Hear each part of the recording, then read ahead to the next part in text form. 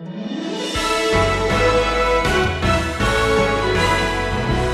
I listen to Jesus preaching here in Luke chapter 6, and you can turn there now, Jesus is making some predictions. He's not really changing any of the signs. He's reinforcing them. He's saying this is what has been promised in the Old Testament, and I'm going to tell you it's still going to happen. And these particular signs where we find ourselves now in chapter 6 are in the form of warnings. They're warning signs. Woes.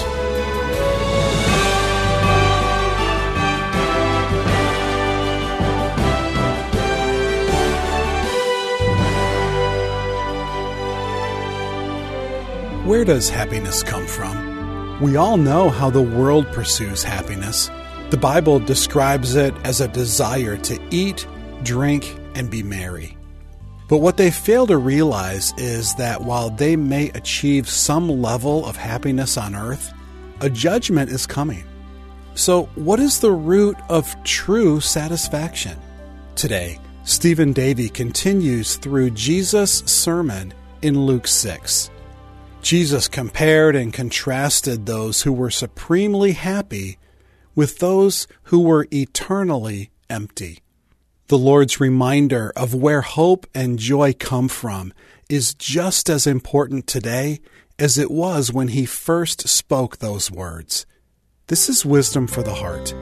Today's message from God's Word is called Warning Signs. The truth is today, you live in a world that is essentially terrified that life will become unsustainable on earth. That the sun is either going to burn out or burn us up.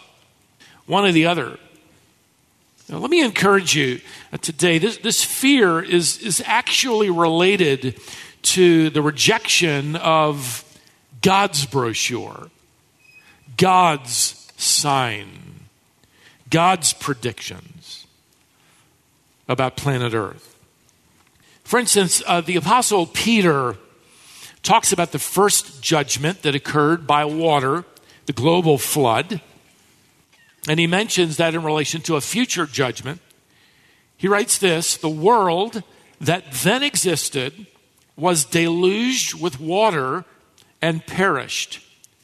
But by the same word, that is the word of God, the heavens and earth that now exist are stored up for fire, being kept until the day of judgment and destruction of the ungodly. 2 Peter 3, 6-7. Peter is referring to the coming final judgment of all of unbelieving humanity, which is going to be followed by a fire that God himself ignites. The universe is literally burned up. So I guess you could say global warming is on its way, in a sense. According to the Bible, following this cataclysmic fireball, a new heaven, that is a new universe, and a new earth, specifically, are crafted brand new, only this time, as it were, immortal. How do we know that? Well, the Apostle John writes of that final judgment that Peter alludes to. It's called the Great White Throne Judgment. It's at this final comprehensive judgment of all unbelievers from all time. It's then that God records what's going to happen. In fact, he allows John to see it, giving him a vision of that future. Here's what he sees. If anyone's name there at that judgment was not found written in the book of life, he was thrown into the lake of fire. Now, immediately after this judgment text, John writes in the very next verse, then I saw a new heaven, that is a new universe, and a new earth. For the first heaven and the first earth had passed away, Remember, the Apostle Peter explained to us how it passed away in a fireball where God burned it away, burned it up in judgment. But Peter also gave us, by the way, back in that text, God's promise about the earth. I'll show it to you again, 2 Peter 3:7. The heavens, the universe, and the earth that now exist, that we have right now, are stored up for fire, being kept until that day of judgment. That word kept, that Greek term, means reserved, to keep in store. Who's keeping the universe functioning? Who's keeping the sun shining at just the right temperature? Who's keeping the moon orbiting at just the right distance away? Who's keeping the earth alive and well, so to speak? God. God is. How long will the earth remain functioning and capable of sustaining life as we know it today? Well, God said it will remain. It's being kept until that day of judgment. But how do you know that between now and then we're not going to either freeze or fry? How do we know? There can be variations in temperatures along the way. That's true. Based on even the most liberal estimates, the earth right now is around 1 degree warmer on average than it was 130 years ago. But how do we know those variations aren't going to get out of hand and then create out of earth one vast desert with no seasons, no winter, no rainfall, no ability to produce crops and provide for the human race? How do we know that ain't going to happen? Well, we know because of a promise God made more than 4,300 years ago. It's a promise that God made, not just from Peter and John, but it's a promise God made way back to a man by the name of Noah. When Noah finally disembarked with his family from that ark they had lived on for a little more than a year. People think they lived on there for 40 days and 40 nights. No, that's how long it rained. They lived on that for a year. Now, it wouldn't be as bad as you living in your minivan for a year. This was a big boat. But it would still take a year for the water to recede, which filled the oceans and rivers and lakes, carving out canyons and rock formations in a matter of months. Now, if I were to give you a pop quiz today and ask you, what was the promise that God gave to Noah? What did that involve? You would immediately say, well, it involved a what? A rainbow. Good, you pass. All right? You'd be right. God promised Noah that a rainbow would be his sign, his promise that he will never again flood the earth with water. Genesis 9:13. By the way, that's a significant promise and proof of a global judgment, a global flood. If God had promised Noah that there would never be another regional flood, then he lied. There's regional flooding, local flooding every year. There will never be another global flood. That judgment passed. There is a judgment yet ahead. What God predicts always comes to pass. In fact, he allowed Noah to warn his world for 120 years that this judgment was coming. What God predicts takes place. God never has to change the brochures, the language. Well, I guess that didn't happen. But there's another promise that God made to Noah that is also coming true. In fact, this promise would make the human race sleep better at night. And I know they're not listening, but you are. So I want you to sleep better at night by simply taking God at his word. Here's what God also said to Noah in Genesis chapter 8. While the earth remains, now he's making a promise to Noah that something is going to happen as long as the earth remains. How long is the earth going to remain in this condition? Well, Noah didn't know the answer to that. We know because Peter and John gave us the inspired timeline from the Holy Spirit. The earth will remain until it is destroyed by the next judgment, which is fire. So what happens to the earth between now and then? Well, God told Noah, here it is. Until then, while the earth remains, seed time and harvest, cold and heat, summer and winter, day and night shall not cease. In other words, between now and the final judgment, the earth will produce harvests which require rain, sunshine. The earth is going to experience cold and heat, summer and winter. So the seasons are going to continue as they are now. Day and night will not cease, which means the earth evidently is still, rotating on its axis. We're having daytime and nighttime. None of this is going to cease until the earth no longer remains. That's God's promise. And what he promises, he performs. Beloved, this is God's universe. This is God's planet. It's temporary.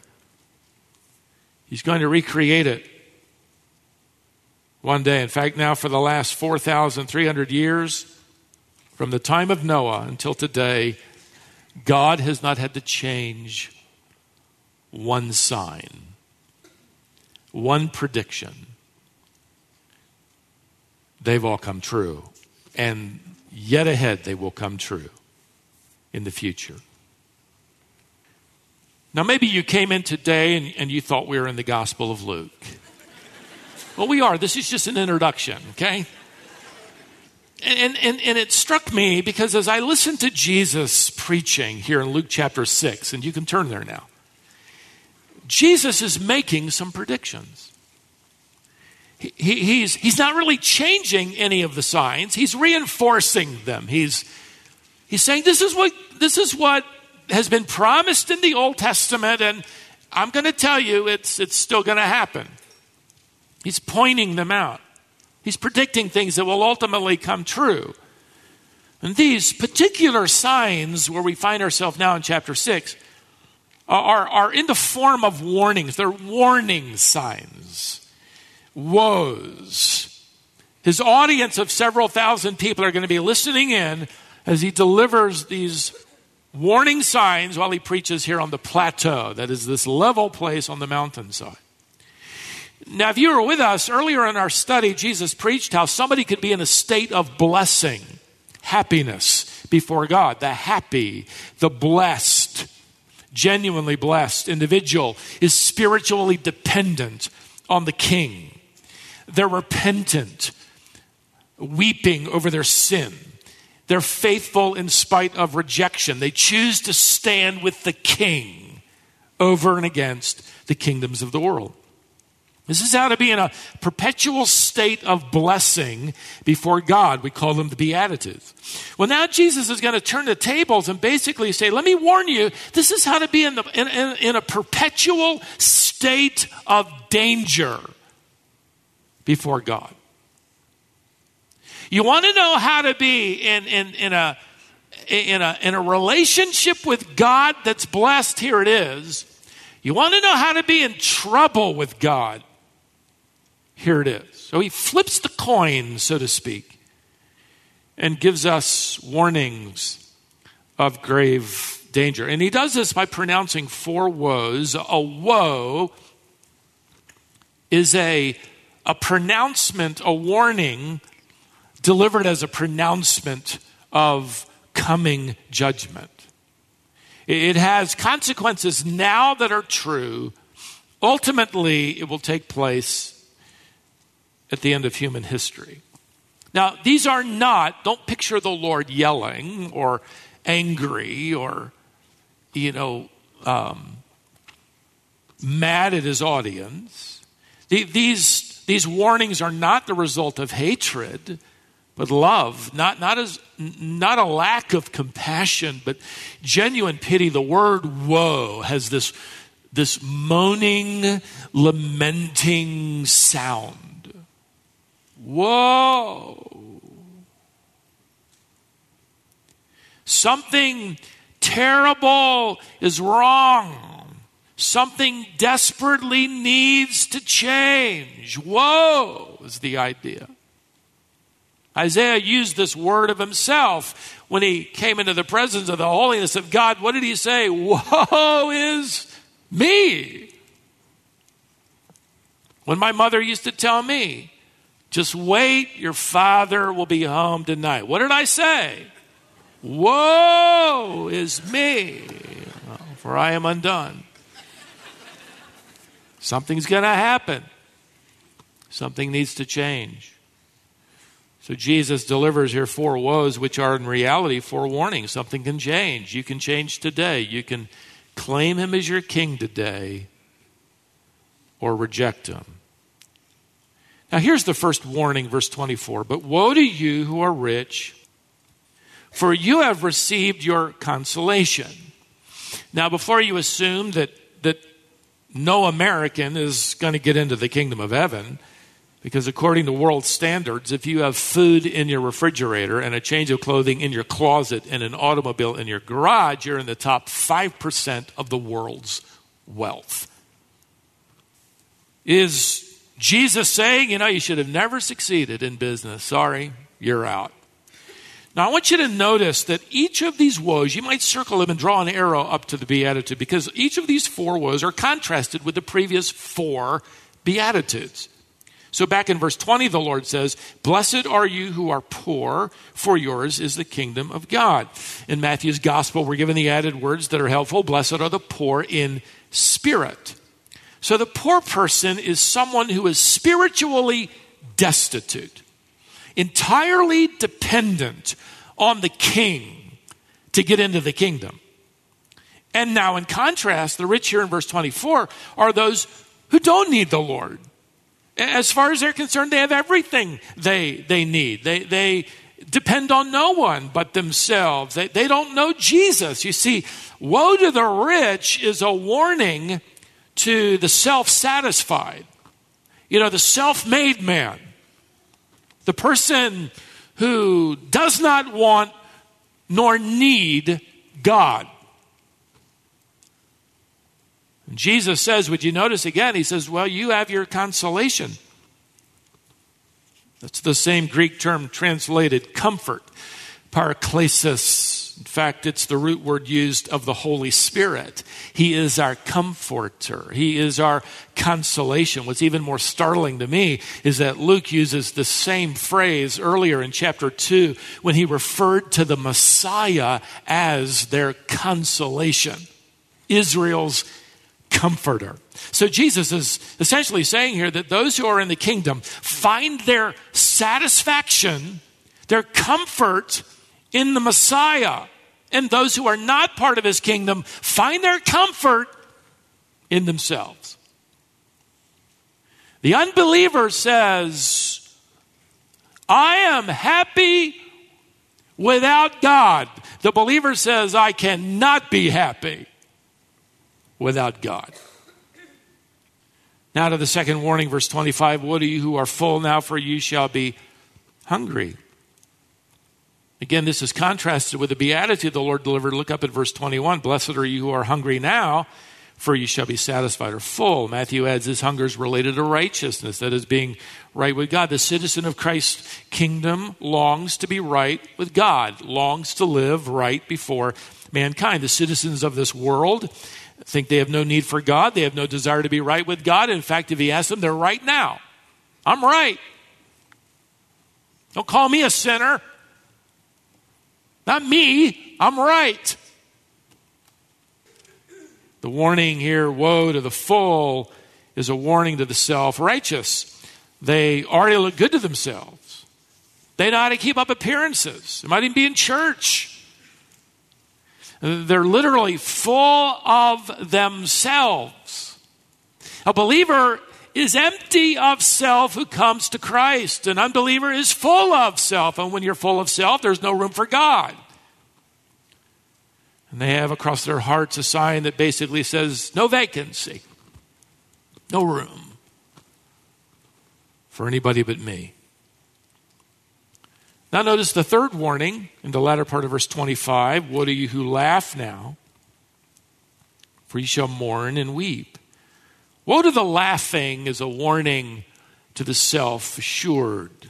The word laughter that he uses here is often tied to mocking, derisive laughter, proud, boastful laughter. It's used in the Old Testament translation, the Greek translation of the Old Testament, the Septuagint, in Lamentations chapter 1, verse 7. For the enemies of God laughing at the destruction of Jerusalem. That's the idea. Depends on the contrast in context. So Jesus is contrasting the mocking laughter of the world here. Notice back in verse 21 with the laughter of the believer. Believers mourn, they're weeping with the help of Matthew's gospel over sin. Jesus later promises you will be filled with nothing but joy and laughter as every tear is wiped away. Revelation chapter 21 verse 4. But the unbeliever, he says here in verse 25, essentially has no sorrow over sin, no desire to repent. They laugh now. They mock the gospel of the king. Why would we want that? Why do we need that? People are nuts. And they laugh. They mock at the king and the citizens of his kingdom. So Jesus puts up a sign here. This is a warning sign. It isn't going to be changed later on. Those who laugh at the king, who mock his warning, will one day realize they have denied and rejected the true king, and then laughter ceases. And Matthew records in chapter 8, Jesus says their weeping will never end. This is no laughing matter. This is dangerous territory. Let me give you his fourth and final warning. It's in verse 26. Woe to you, he says, when all people speak well of you. For so their fathers did of the prophets. In other words, these false prophets were applauded. People loved them. Woe to the popular is a warning to the sought after. Woe to you when all people speak well of you. Now the key word there to circle is the word all. When all people, that's their goal, for everyone to speak well of them. Now he's not saying that Christians should never get a good review at work. You shouldn't have anybody in your neighborhood that thinks you're a nice person. Now, Jesus isn't encouraging you to make enemies or to be ornery. If this is your theme verse for being obnoxious, you're misrepresenting the verse. Again, this is understood in contrast to the citizens of the kingdom of God. Look up at verse 22. Blessed are you when people hate you and when they exclude you and revile you and spurn your name. Why? Because you're ornery? No. On account of the Son of Man, you belong to the King. Listen, when you represent Jesus, the King, as a citizen of heaven, somebody down here in the kingdoms of earth is going to hate you or revile you or not like you or spurn you or turn your name into something evil. But again, the contrast in verse 26, look at the citizens of earth. What are they pursuing? What matters when all people are speaking well of them? You see, they want acceptance and admiration from everyone except the King. And for the citizens of heaven, you may not have any of that, but it doesn't matter so long as you have acceptance by the King. So, citizens of earth don't want to make waves. They don't want to rock any boats. False teachers and the public at large is going to pursue acceptance at the expense of truthfulness. Why don't we just change the signs and let's soften the narrative and let's go with the flow and let's fit in. Let's not sig out like a sore thumb. You want to be self-made. You want to be self-assured. You want to be self-righteous. You want to be sought after as an influencer. Everybody's impressed with you. Maybe that means even God is impressed with you. Jesus will say later in Matthew chapter 8, many who think they are the sons of the kingdom will be cast out into outer darkness. When? When Jesus predicted it. When the Bible revealed it. When the apostles wrote in promising it. That day, when their eternal destiny is sealed before that terrifying throne where all of unbelieving humanity will stand one day, when all of those signs and predictions will come true thousands of years after posting the warning. This is not a sign about a glacier melting, right or wrong. This is a sign about judgment coming. Jesus is delivering here his definition of blessing. He is delivering here his woes, his warnings of danger, and it will all come true one day. Where do you stand? I want to invite you to stand with the King today.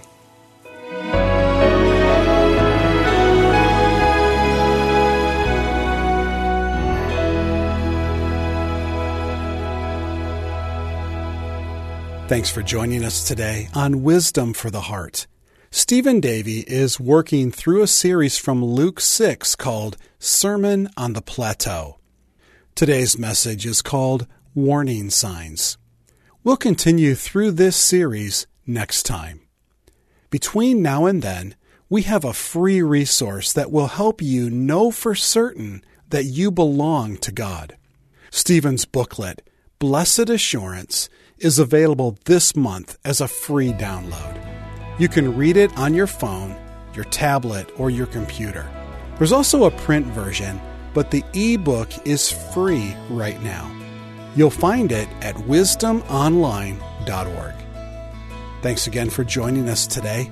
Our number is 866-48-BIBLE.